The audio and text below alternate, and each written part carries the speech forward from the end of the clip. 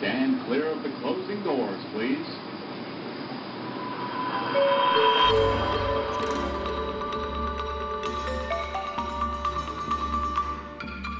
In a Brooklyn fractured into speculative storyscapes, you never know what could be lurking around the corner.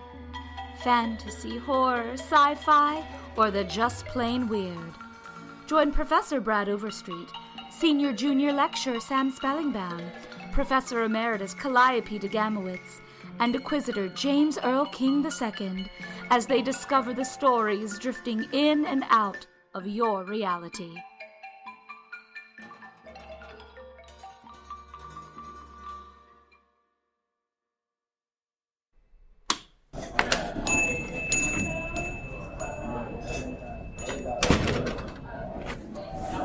Mr. King! Oh, Professor DeGamowitz, good to see you. So, how did you like that last story? Oldish woman, something, something. Tasty, right? Nice and filling. I have to admit that I did enjoy it, though it was a bit high in carbs. Feel like I need something with more, I don't know, fiber? Well, I am just the thing. I know you'll love it. Romance, intrigue, horror, and very aesthetic. Tempting. I love a good art piece with my kale. And how much is this going to cost me? I mean, the department. For you, a bargain. Hot off the press, straight out of the oven and fresh from the garden. 500,000. Right, how about 75 cents? What? I know a tough customer when I see her. 250,000. $3.75, and I'll throw in a bottle of your favorite juice. $22,500 and a bottle of cider. $63, cider, and a pretzel. $250, cider, pretzel, and a bouquet of carnations. $135, 65, cider, pretzel, flowers, and a recommendation on Yelp. You drive a hard bargain, Professor. It's a deal. Here's the story, as tasty as can be. Thank you, Mr. King, and please submit a voucher to the department. The other stuff I'll send to your office. Oh, Unleashed Beauty. Extraordinarily delicious.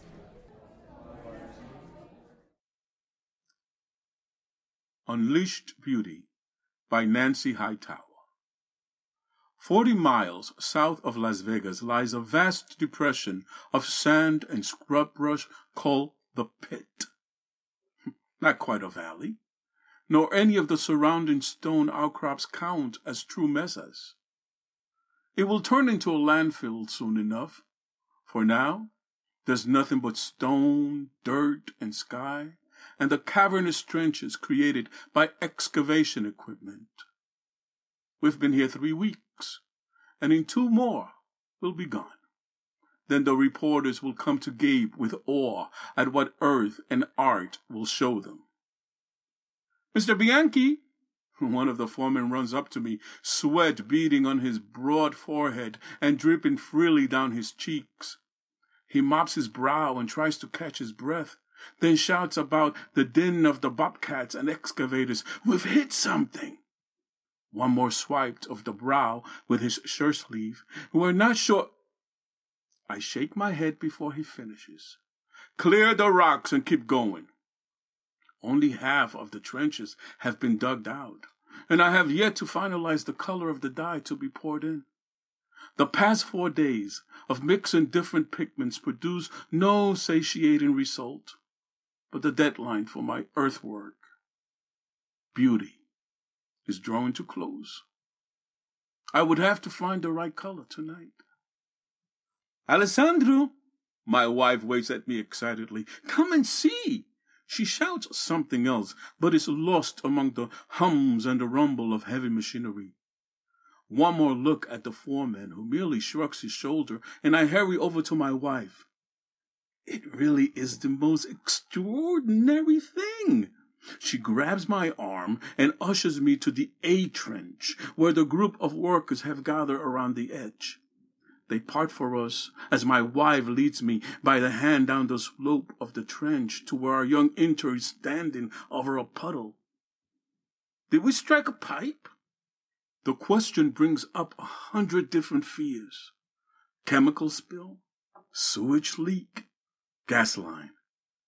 What hell have I accidentally unleashed? But it isn't any of these things. For my intern, a 23-year-old bundle of impetuosity, has already scooped up some of the goo in her hand. And it really is goo, and oozy, iridescent red that drips between her fingers. Primordial nectar. Put that down and wash your hands, I said sternly, even while my lust is ignited. For the substance holds the color I have been searching for this past few days. And here it is, bubbling up from the sandy clay. My wife leans in close, smelling of honey and lemon. That's our beauty, love, she says, and gives my arm a squeeze. I nod to the intern's delight. With a fluid motion, she flings the red mire from her hand before sprinting away for a bucket. I signal for the workers to go back to their digging. We must stay on schedule.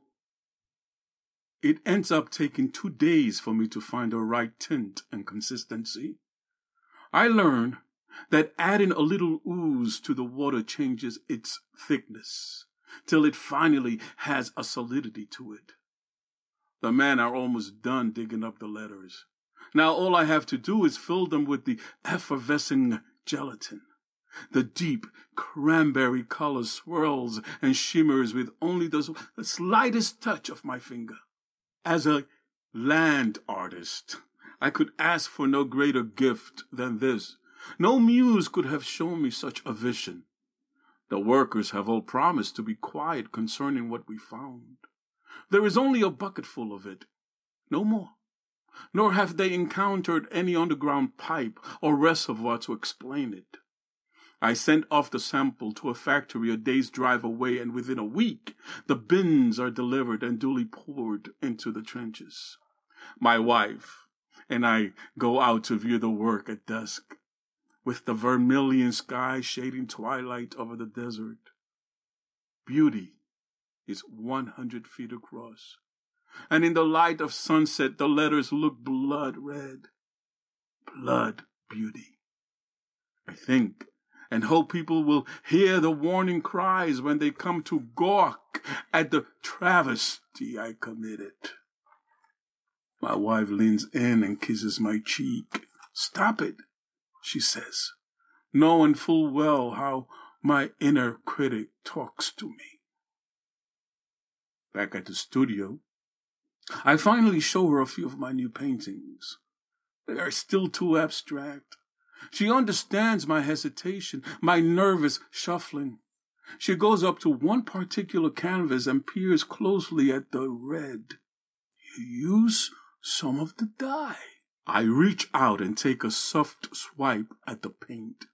A smear comes off on my finger. It stays wet, I say, still amazed at it. For some reason, then I touch the tint to her lips, make them bright cherry red, just as they were when we were young, and love was all caresses and smiles. Her mouth registers surprise as it parts halfway in an open O. But then she gently licks my finger. Don't! I try to pull back. It might be toxic. It's sweet, she says, smacking her lips before completely engulfing my finger in her mouth. Her tongue swirls, tasting flesh and the strange viscosity of the organic paint. It is pleasure beyond anything I've experienced to watch beauty devour itself. When she's done, her eyes move from me to the other 2 canvases I have set aside. Is that all you will paint tonight? One hand reaches for my palette, while the other begins to unbutton her blouse. No.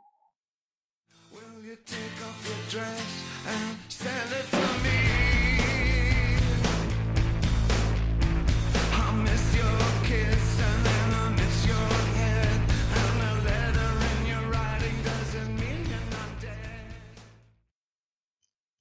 It is the first time we've made love this summer with such abandon, forgetting the stress of deadlines and grants, the pressures of New York and L.A.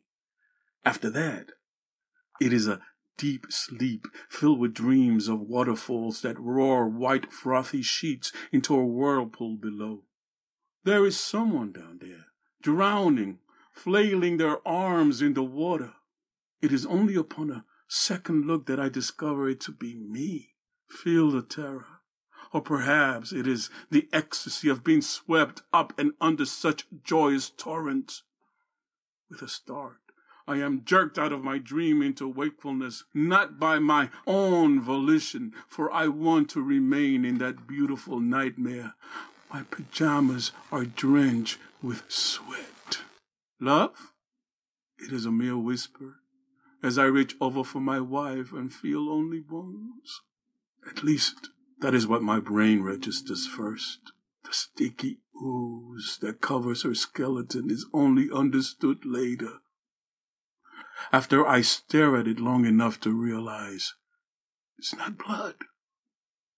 Her bones glisten with the cranberry iridescence of the congealed paint. It must have reacted to my wife's chemistry, devoured her like acid from the inside out. I wrap my wife up in our sheets, still stained with love and sweat, and have it sent to the Whitney. Call it grief, I tell them.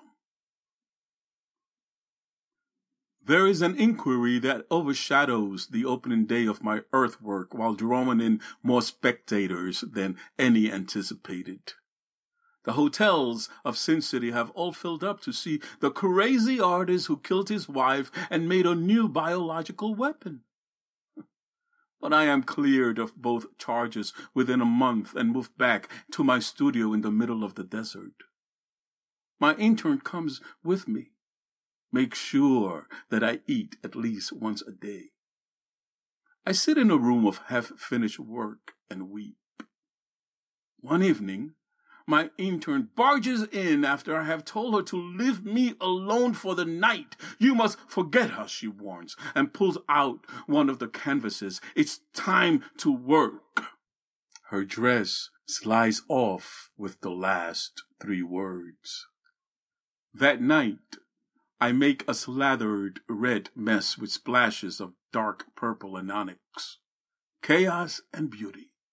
I'm able to do 4 more paintings in the following week, full of violent brush strokes, texture crevices. My intern grows more beautiful with hunted eyes. She no longer feeds me, and we both grow too thin.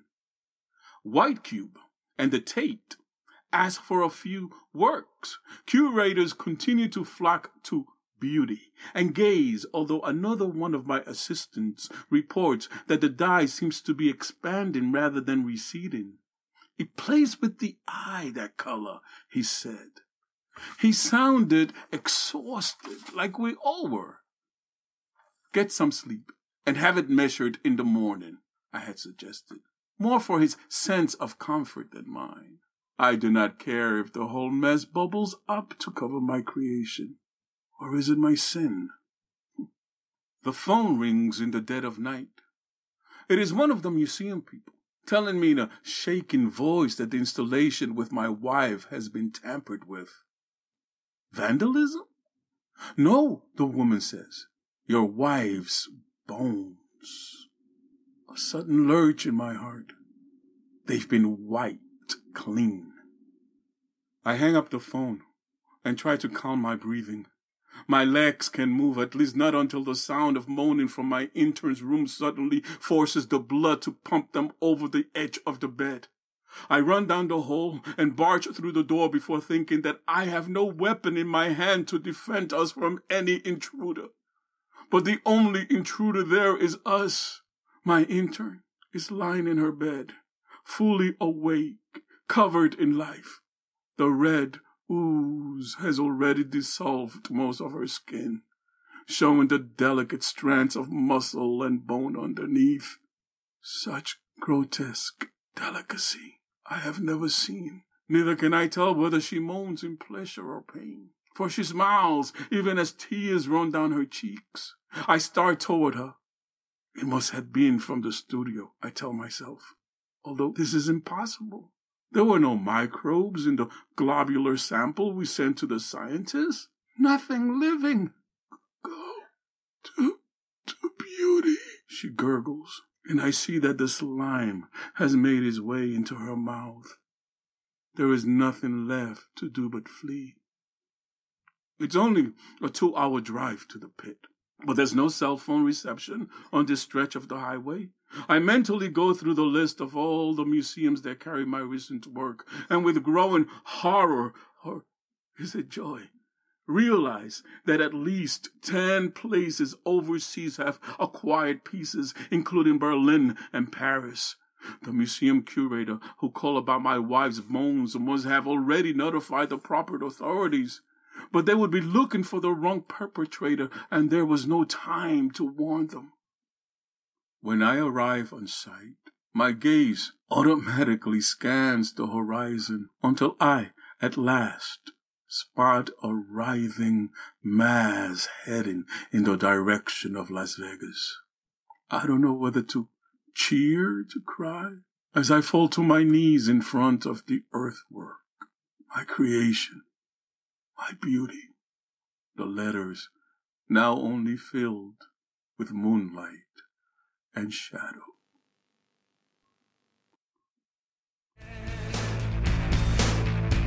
Just run outside in the desert heat. Nancy Hightower has been published in Joyland, Volume 1 Brooklyn, Sundog Lit, Word, Riot, Story South, Gargoyle, and Cleaver, and has written about politics and religion for HuffPost.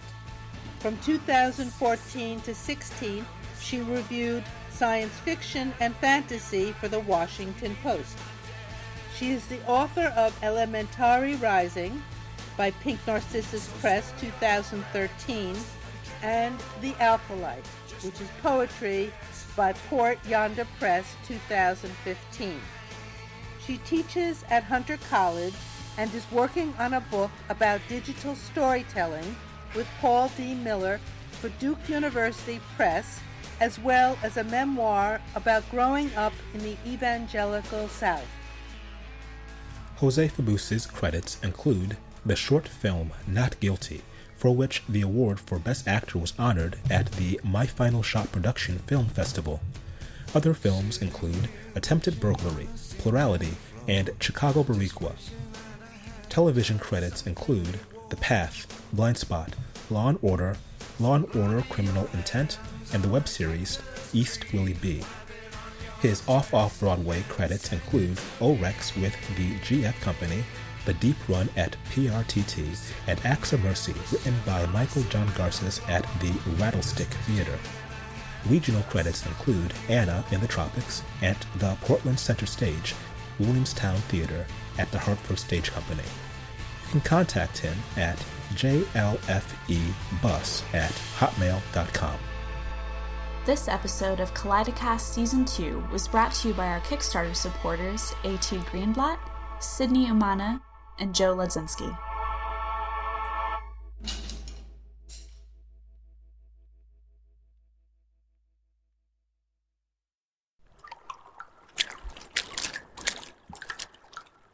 So, we're looking to restabilize the multiverse and keep these stories from ripping our reality apart.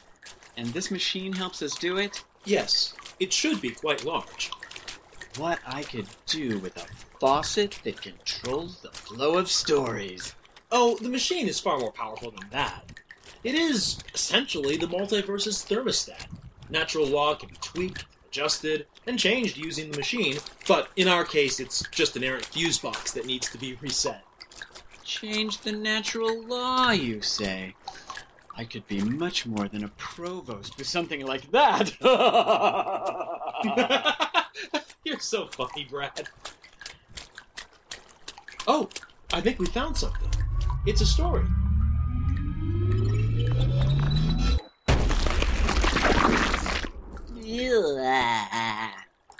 My God. Is it covered in Is that blood? If I controlled natural law, I wouldn't be afraid of blood. I could turn blood into champagne. Now, the machine must be close. It's blood, all right. The story is dripping in it. It looks like a Mike Allen. This is going to be good.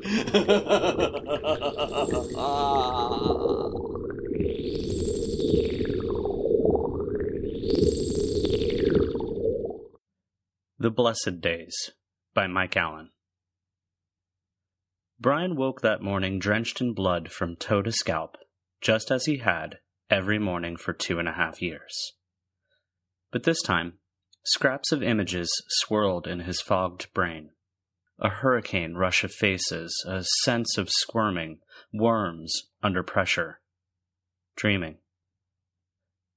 He could remember the dream. His heart started to pound. He had to tell Dr. Patel about his breakthrough. He groped for the towel dispenser, wiped off his hands, his feet, and sat up. The plastic sheet covering his body crackled as he peeled it away from his blood-sticky skin. Beside him, Regina stirred. He'd almost forgotten she was there. He turned, afraid he'd woken her. But no, she was still sound asleep. She fidgeted, eyes moving under their lids, perhaps in muted reaction to a dream of her own, one she'd never remember. She lay naked between plastic sheets, just as he had, slats of moonlight groping through the blinds to stripe her contours, long, curvy torso and short legs, and at that moment, the blessings touched her. Her flesh turned ink black beneath the sheet as blood welled from every pore of her skin. When she finally woke, she would be covered head to toe, just as he was. Brian felt no revulsion, only sorrow. Every human on the planet endured this now, whenever they slept, whenever they woke. For the longest time, Brian had resisted that word. Blessings. Whenever he spoke of the bloody awakenings. Amazing how fast the word caught on once it started happening. Once, every single human on the planet would rouse from sleep to find every inch of skin slick with blood. Infernal logic reinforced it. Bless derived from Old English roots that meant mark with blood. But Brian knew it was just euphemism, a way to render the grotesque palatable. He had resisted until prolonged exposure to the usage made him unable to define the phenomenon with any other word. In the shower, watching the blood sluice down the drain, snippets from his dream returned, resonating with the pink swirl of water. He had made progress last night. He had to call Dr. Patel as soon as the hour was reasonable. He wiped condensation from the mirror and met his reflection's eyes. Behind his temples, the sides of his bare head bulged. He knew his skull's proportions were wrong for a shaved head, and envied other men whose looks were enhanced by baldness. But he had no choice. The blessings rendered a full head of hair utterly impractical. Even some women had caved, though most had adopted tricks to keep their treasured coifs sanitary. Regina was one who climbed out of bed at ungodly hours to scour the blood from her roots. This was how Brian knew it was too early to call the professor without having to glance at a clock. He resolved to use the time for an early morning jog, donned sweats and shoes, and snuck out. Halfway up the stairs to the parking lot, he stopped short. A derelict lay curled in fetal position on the landing. If it weren't for the wet rasp of the man's breathing, Brian might have thought him dead. Unwashed for weeks, the accumulated residue from the blessings masked the man's features in a gruesome black crust. As Brian stepped around him, the bum's eyes opened, twin ovals of bloodshot pink in the scab of his face. On the first day of the blessings, billions woke up screaming. Every human on the planet had emerged from sleep looking as if they'd crawled from a blood-filled tub. This happened to newborns and elderly, tribesmen and movie stars, prisoners and dictators, soldiers and presidents.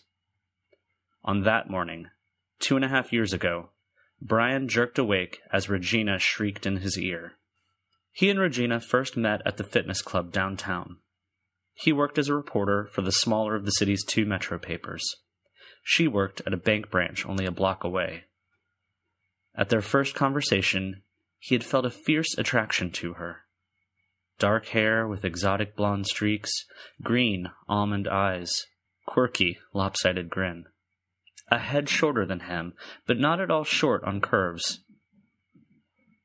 He found everything she said fascinating, and she appreciated and reciprocated. Within 2 weeks, they became intimate.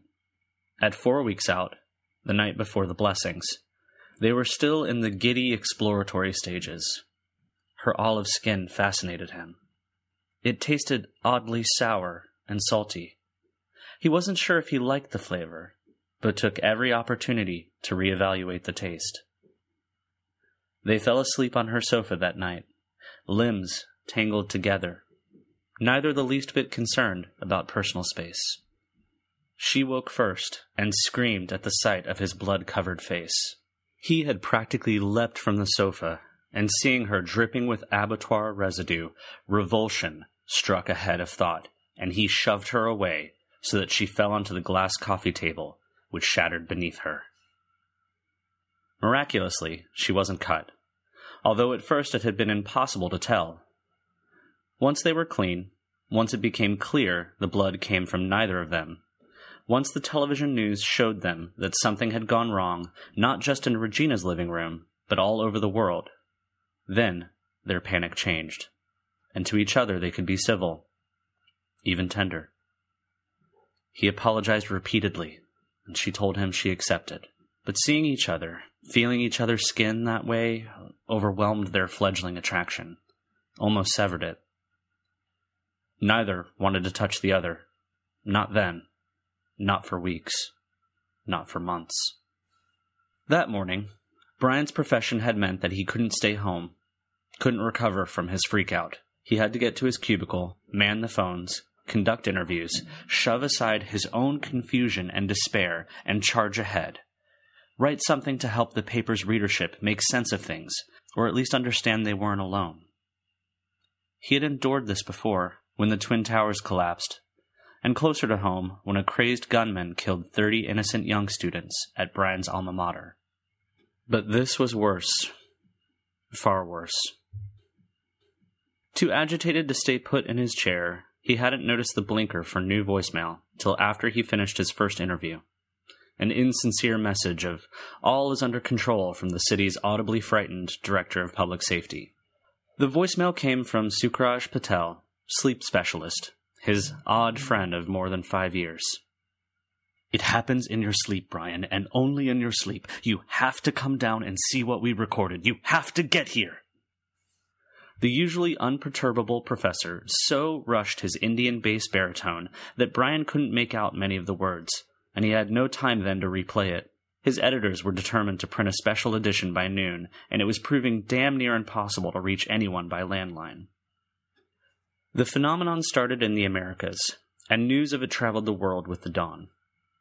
It wasn't until a few days later that sufficient information pooled to show that the blessings truly began everywhere on the planet at once.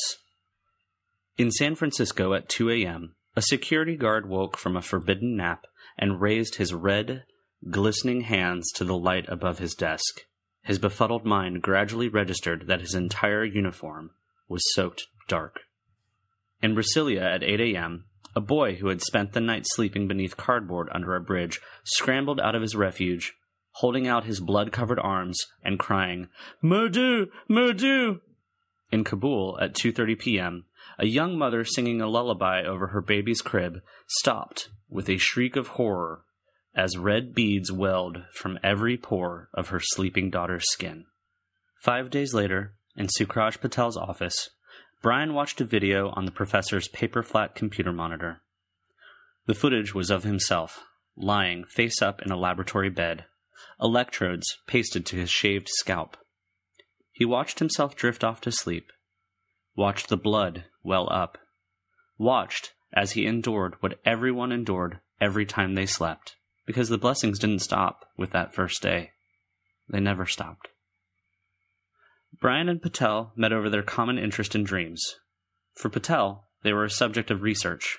For Brian, a lifelong battleground. Cursed since infancy with an overactive imagination, Brian's dreams spiraled into terror in the wake of a handful of Poe stories read aloud by his third-grade teacher.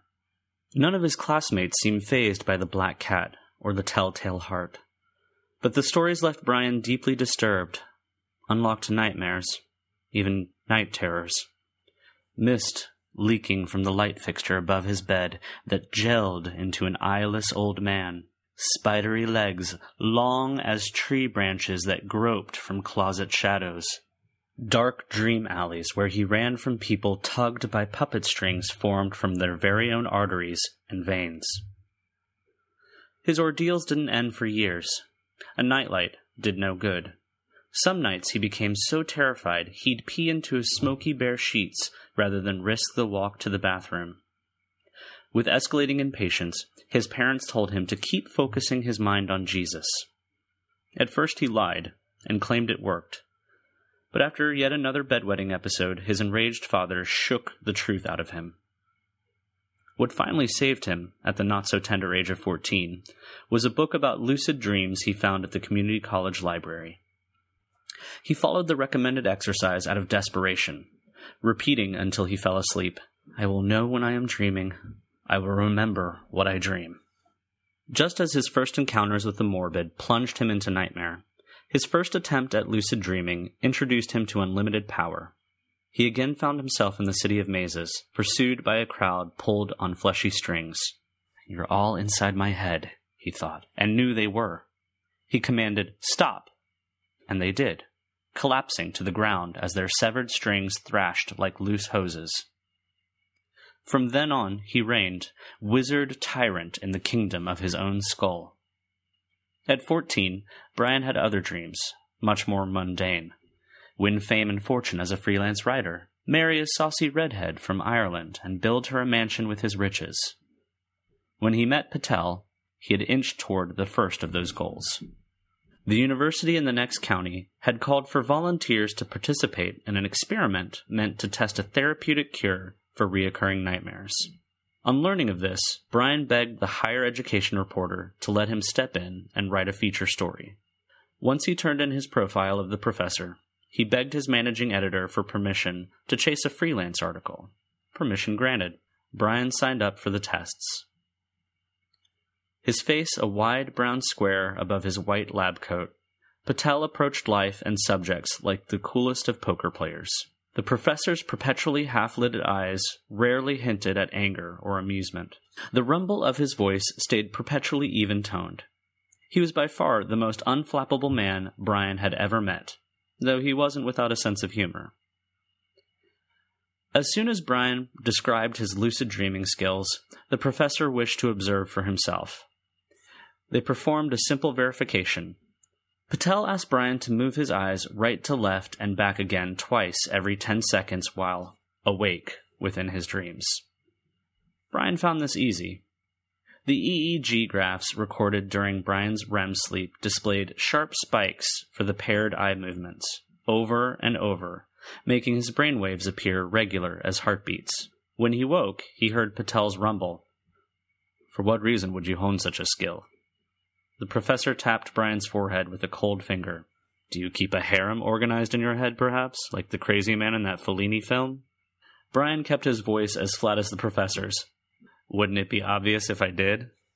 Silence hung between them. Then Patel's scowl fell away, and Brian had the pleasure of actually hearing the professor's laugh, like a mirthful bellow from a bear. As often happens with writer and source, the two pledged to keep in touch after the article's publication, but didn't, until the blessings began, and Brian discovered he could no longer remember dreams, nor could anyone else. It wasn't as if dreams were simply gone, driving a sleep-deprived populace toward madness, but as if something else had supplanted them, an enigma that let people maintain their sanity even as it washed the world in blood.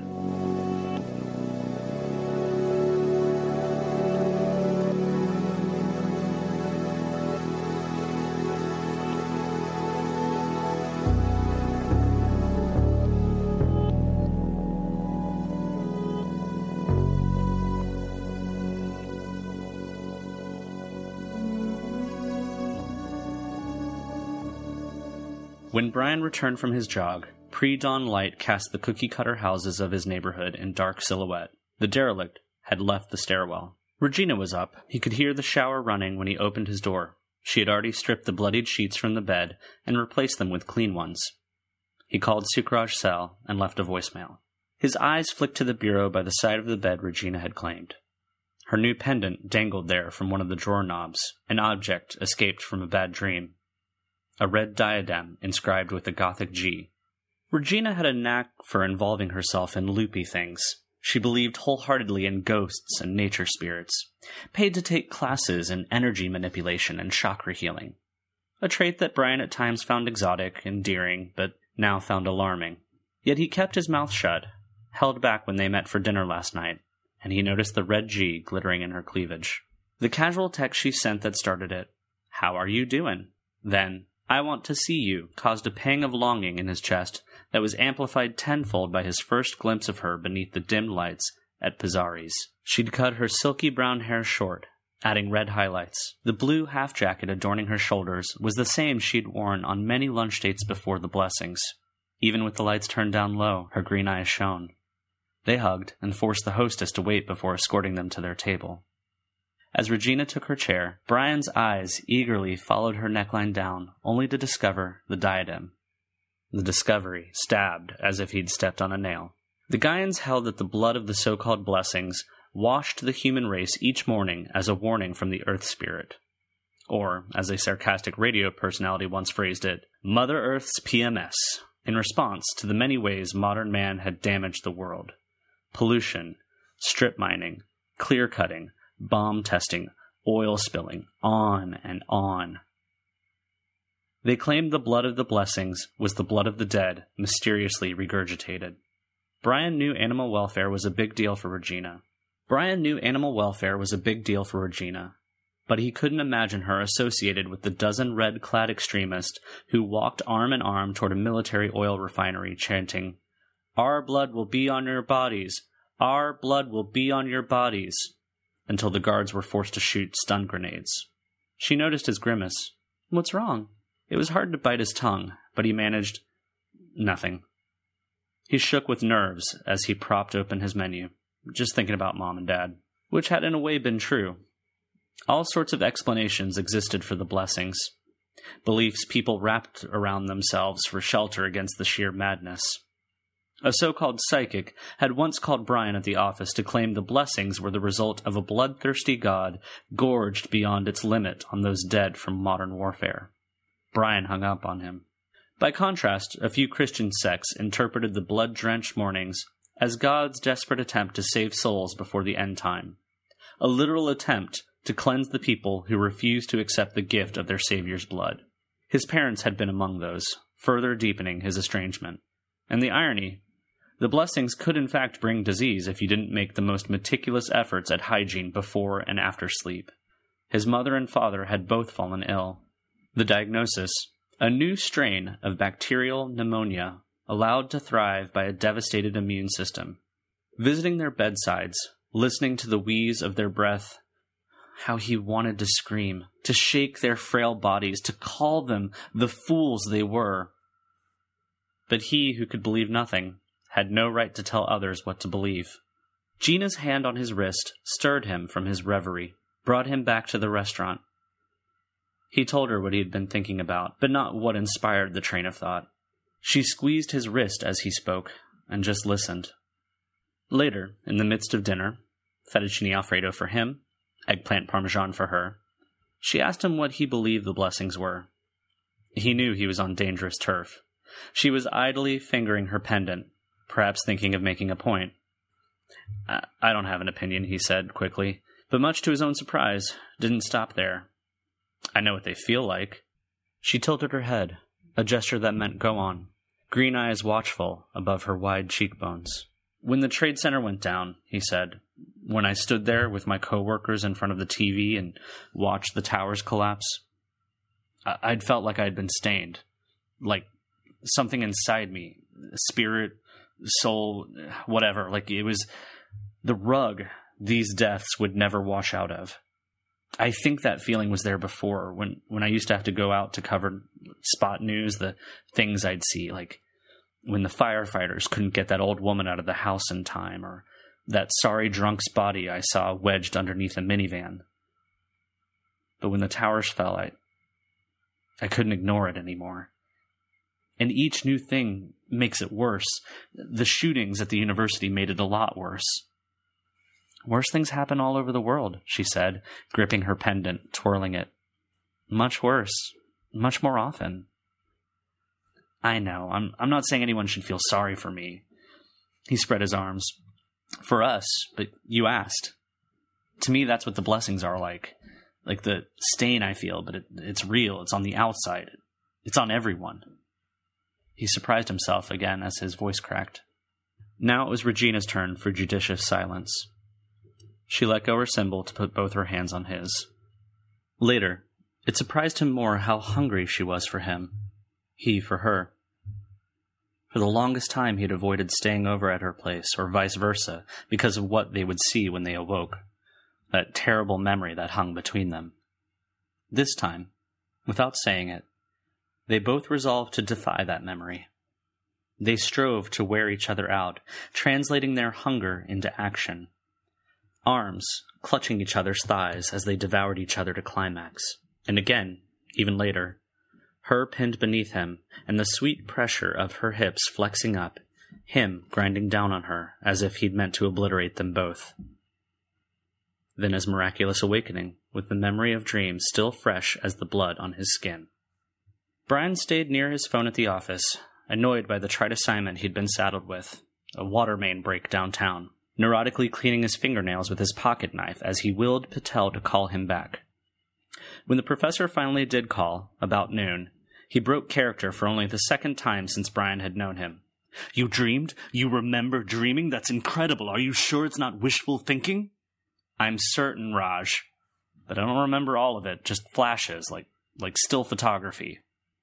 "Well, maybe we can help you get clearer." Brian didn't know better. He would have thought the professor's voice almost sounded devilish. Then from out of the blue, Patel asked, "How much do you know about the Mayans?" Didn't they throw little girls into pits, or is that the ones that cut the hearts out of enemy warriors?" "Both, though more often enemy warriors had their heads cut off." "Oh, okay then. Why do you ask?" "I'm trying to digest a rather exotic set of ideas. I'll tell you all about it tonight. You can come tonight?" Of course he could. He phoned Regina at the bank, left a message to let her know. She texted back, "You have fun. Love you." When he met Patel outside the University Medical Center, he was immediately struck by how much older the scientist seemed. His square face sagged as if the skin had loosened from within. But the doctor's gaze had not lost its intensity, nor did he bother with opening pleasantries. "I hope for both our sakes your memory is good. This is going to cost me some overtime." "Your problem, not mine." Patel regarded Brian's shit-eating grin for a moment before leading him through the glass double doors. The professor didn't crack a smile. "I'd be highly skeptical if it were anyone other than you." "Skeptical? Come on, Raj, there must be other people dreaming." "I've heard from others," Patel said as they walked. "Most proved to be wastes of time and resources. A few, there may have been something to their claims, but then the labs they couldn't deliver. You give me hope." Queasiness sluiced through Brian's gut and bubbled in his throat. "I'm the only one?" "I can't claim that, but at this moment you're the only one I know of." He pressed the button to summon the elevator. "Pega and Sunoco should be here in an hour. I called them in special for this. Let's go to my office." As they ascended, Patel informed him, "We're going to try something a little unusual tonight. Before we put you to sleep, I'm going to have you take a small dose of Cyacyllin." "What's that?" A devilish smile spread slowly within the bracket of Patel's block-like jaw. "Pharmacological active extract of a certain mushroom." Brian coughed. "You're kidding me." "Ordinarily I would be, but since you're the first person I know of since the blessing started who claims to remember a dream, whose claim might be credible, that is, the extra barrier breaker seems well warranted. Don't worry, the dosage will be small. I want to make sure you can sleep." "You're allowed to do that?" The smirk remained. "We have a DEA exemption. There's no scandal for you to uncover." Nothing in Patel's office seemed different, except for the background image on his flat-screen monitor. The icon-dotted screen displayed two stylized figures drawn in a fashion Brian recognized after a beat as Central American. One figure, standing, dangled a head from his hand. The other, kneeling, had no head. From the stump of the headless warrior's neck sprang snakes, in a strange, winding, branching form that seemed to represent a flowering tree. Patel followed Brian's gaze. The ceiba tree grows from the blood of the sacrifice, the Mayan tree of life. Brian immediately thought of his father's rants. Sacrifice? So we all start turning into trees? No, at least not any time soon. Patel tapped the screen. This is a souvenir from a phenomenological line of inquiry I and some of the other faculty have delved into, one that wouldn't be popular in certain circles. It has to do with how the Mayans conceived of blood. Blood was the fountain of youth and life. Blood was magical. Blood was the gate used by the powers in the underworld, which, in their fanciful conception, housed a central river and a variety of gods, not to mention a sacrificial basketball court. They used blood to make gates to the underworld? Patel regarded him levelly. No, blood was the gateway. Once it was spilled, it was blood that allowed the underworld to come through into ours. What are you saying? You know as well as I that no one has been able to figure out where this blood comes from. Yet I'm inclined to think it's not coincidence that so much human ceremony regards the spilling of blood as essential to otherworldly transfiguration. The Mayans were especially eager for the power the underworld brought. The literature tells of 10,000 captives slain in a day. He put a hand on his throat. They had yokes that clamped on the necks of sacrifices that cut off blood to the brain. When the sacrifice collapsed, a dagger to the heart, as efficient as any modern slaughterhouse. A nervous laugh escaped Brian's throat. The Mayans understood the blessings? How is that even possible? I'm not saying they understood it. I'm only saying what we're dealing with perhaps isn't new to humanity. Perhaps this phenomenon has ancient roots, and some cultures were more in tune with its principles than others, though if the Mayans were truly onto something, it's hard to glean. Brian contemplated the branches sprouting from the severed neck. Great. Now I'm going to dream about all that. Professor's smirk returned. Assuming you do dream at all. Brian found the old routine a comfort. Even the acts of stripping, piling the contents of his pockets on the bedside table, tying on the ridiculous hospital gown. Dr. Patel's assistants did their work quickly. Electrodes stuck with adhesive to his bare scalp, the sides of his face, under his chin, on his chest and left leg. A sensor by his nose and mouth to monitor breathing. A belt strapped around his ribs and abdomen to register the movement of his breath. A clip lightly pinching the index finger, tracking oxygen in his blood. At Patel's request, he blinked, took deep breaths, and helped calibrate the equipment. The eye of the camera floated above him. If the drug had taken hold, he couldn't tell. Patel's voice piped in from the control room. Brian, remember the signals. Eyes right to left, twice when I'm dreaming, 5 times when I'm awake. I'll count seconds if I can.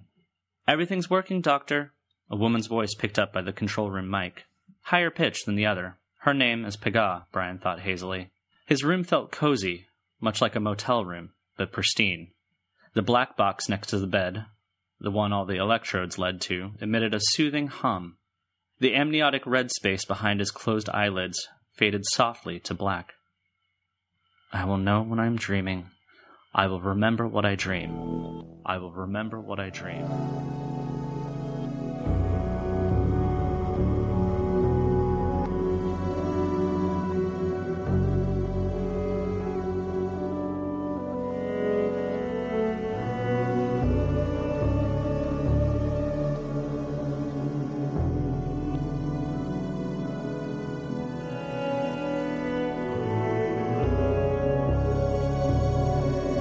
He walked the empty streets of the city of mazes, with its towers like teeth, the ribs of its arches, doors like sphincters, eaves like cheekbones, gutters like stretched intestines, streets merging and splitting at impossible angles, the corners of buildings deadly as razor blades. His shoes splashed in dark puddles, the sound echoing from vacant storefronts. Seeing this place, this horror from his childhood, badly rattled him, but he knew he dreamed. He counted 1, 2, 3 beats, moved his eyes, right, left, right, left. Above him, the clouded sky roiled. 1, 2, 3, right, left, right, left. He heard a heartbeat, presumably his own, though as he walked, the noise grew louder. Another noise, the sound of something sliding. A snake on its belly? I know that I am dreaming. I will remember what I dream. A thin cord brushed his face, a spider thread. He backed away, flailing. How could he not seen this? This glistening red string stretched in front of him. Many of them, twitching like fishing line, reeling something in, dragged through the muck behind him. 1, 2, 3, right, left, right, left. He turned. Shapes thrashed behind him, slimy cocoons drawn forward by the glistening red wires. Were these the marionette people, pulled from the grave of his childhood by some unseen puppeteer to haunt him again? Stop, he thought, and the threads broke. I know that I am dreaming. And then the threads reattached, and the forms slid past him. Men and women crusted and scabbed, mouths open in silent shrieks. He stepped after them, called stop, as they disappeared into the expanding shadow ahead, where the heartbeat grew louder, louder, louder. Right, left, 1, 2, 3. Something was happening that had never happened when he dreamed this before. The buildings before him caved into a growing sinkhole. Architecture suppurated. Bricks and mortar sloughed off like corpse skin as a thunderous heartbeat shook the world. The city of his childhood nightmares consumed in a whirlpool, a hurricane pit with a devouring heart for an eye. Brian teetered as the edge of the great hole raced at him, a reversed tsunami that sucked down all it touched. I will remember what I dream. Stop! Stop! Stop! His command changed nothing. The expanding abyss had its own will. He couldn't control it. Beyond the edge, a new nightmare teemed, worms under pressure at the bottom of a well, slithering over each other in suffocated madness. The hole grew and grew, as fast as he could flee, the things at the bottom boiling at him like lava. Brian screamed in his bed of electrodes as he plummeted into the squirming maelstrom as the underworld swallowed him. The first living man to enter the realm, unwitting, unwilling sacrifice, found no rivers, no castles, no gods.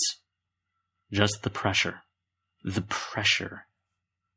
The pressure that crushed his lungs, jellied his stomach, bent and squashed his limbs as the thick red worms swarmed over him. In seconds he was airless, fathoms beneath their mass. The weight of 1 billion slick serpents pushing against him, thrusting into him. He thrashed and spat helplessly as an eyeless snout forced its way into his mouth, burst his throat from the inside. Brian! Hands shook his shoulders, yanked the electrodes from his head. Cold water in his face, a slap. Harder. Brian sat up, blood-drenched. The blessings dripped from his forehead. The pressure. He couldn't breathe. The pressure. But he could still see the great worms, crawling behind the walls, above the ceiling tile, beneath the floor. He felt them in his veins. Night crawlers bunching and stretching inside the cavities of his body. He had become their dream. And when he knew that, he knew them. A terrible knowledge that bloomed in his brain, branches of a many-tendrilled tree. They writhed within him, these primordial powers that had grown in strength since mankind first awakened to sentience. Phantasmal beasts that gorged on flesh-tearing violence. mindless creatures the ignorant spilled offerings to without ever fully understanding the things they fed, misnaming them as gods, massacring thousands in order to feel just a fraction of the sensation electrifying Brian's viscera. The accumulated slaughters of the modern age had swollen these beasts of blood, placed them under such crushing pressure their residue had begun to seep out of the underworld, drip into the land of flesh. They drenched him in their cravings, eager to ride their captive completely out of dream. Their searing hunger coursed in the fluids of his heart, eyes, spine, bled from the pores of his skin. He opened his mouth to tell Raj. A scream, a warning. They're dreaming me now, and gurgled as blood sprayed from his throat. Call an ambulance, Patel barked. Sonoko ran to the booth outside as Pegah helped the professor lower their charge back onto the bloodied mattress. Brian had an arm around his friend's shoulders, clutching at him like a drowning man clings to driftwood. And yet he couldn't be saved from drowning. Their desires submerged him, flooded all corners of his mind and body. He was the breach in the dam, and having found him, they couldn't force their way through fast enough. No reason motivated them other than the overpowering urge to be born, and he would widen the fracture. He would be the first vessel ruptured open to relieve the pressure, but not the last. Could Patel see how he cried tears of blood? How he was nothing but stigmata from head to toe? I'm sorry, my friend, Patel said. I could not have imagined this would happen. Brian bubbled back. I'm sorry. Sorry. As the worms that ruled his flesh guided his hand, found the pocket knife on the bedside table, brought it to the professor's neck. As Patel stumbled away, life spurting through his fingers, Brian subdued the Iranian assistant, clamped his free hand around Pegah's windpipe, squeezed away any possible noise. He didn't know what made Sonoko drop the receiver, the sight of him as he dashed into the lab, compelled by his puppeteers, or the view into the sleep room through the one-way glass, where a dark hydra rose from the spreading blood like a monstrous tree and stretched a dozen hungry necks. Brian dragged her into the room by the black cords of her hair, pulled her under the shadow of the beast with many heads and no face, offspring of consciousness and bloodlust, and opened her to it. The reward of the serpent's pleasure rushed through him as it drank. He shuddered, moaned. Millions had died for just a sliver of this. The hydra swelled to fill the room, and he fell to his knees before it, for the first time in his life, awestruck. For the first time in his life, a true believer. The derelict lay curled in the stairwell again, filthy, beneath the merciless fluorescent light. Brian showed the man a mercy, watched in mute rapture as the black fluid escaped its shabby house of flesh. It swam upward from the exit he made, a tentacle of blood spiraling through the air to join its new master. He had called Regina and left a message as he departed the lab. Stay with me again tonight. I need you. You still have the key? Her answer. Yes, I'll be there. Regina, his love, who could believe without evidence or proof, would surely become his first convert. The first to understand the lesson that the blood-stained feeling he had foolishly agonized over for so long was not a stain at all, but the wondrous sprouting of a long-gestated seed, the birth of a true tree of life, a Lord whose existence could not be doubted. The door was unlocked. Eager red tendrils coiled around and around his hand as he turned the knob. His master followed him inside. She watched his approach, wide-eyed and tremulous. Her silence could have been reverence.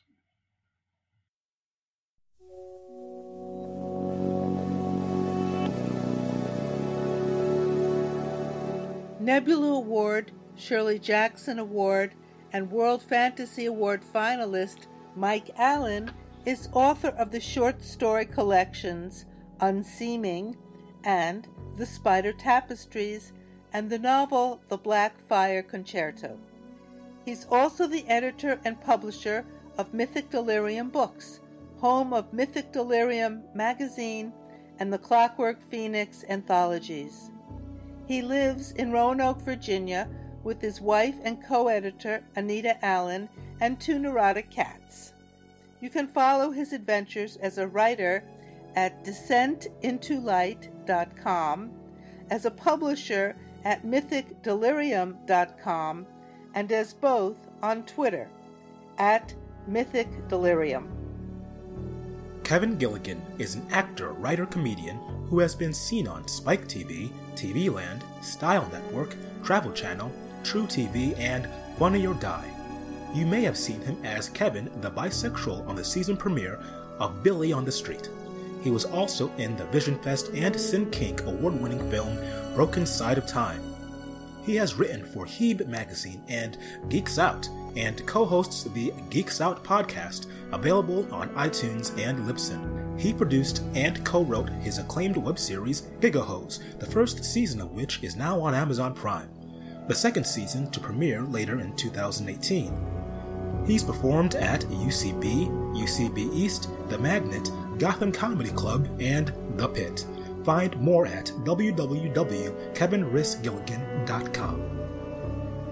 This episode of Kaleidocast Season 2 is brought to you by our Kickstarter supporters SOA T'Chalim, Dragon's Roost Press, and Jay Clocker.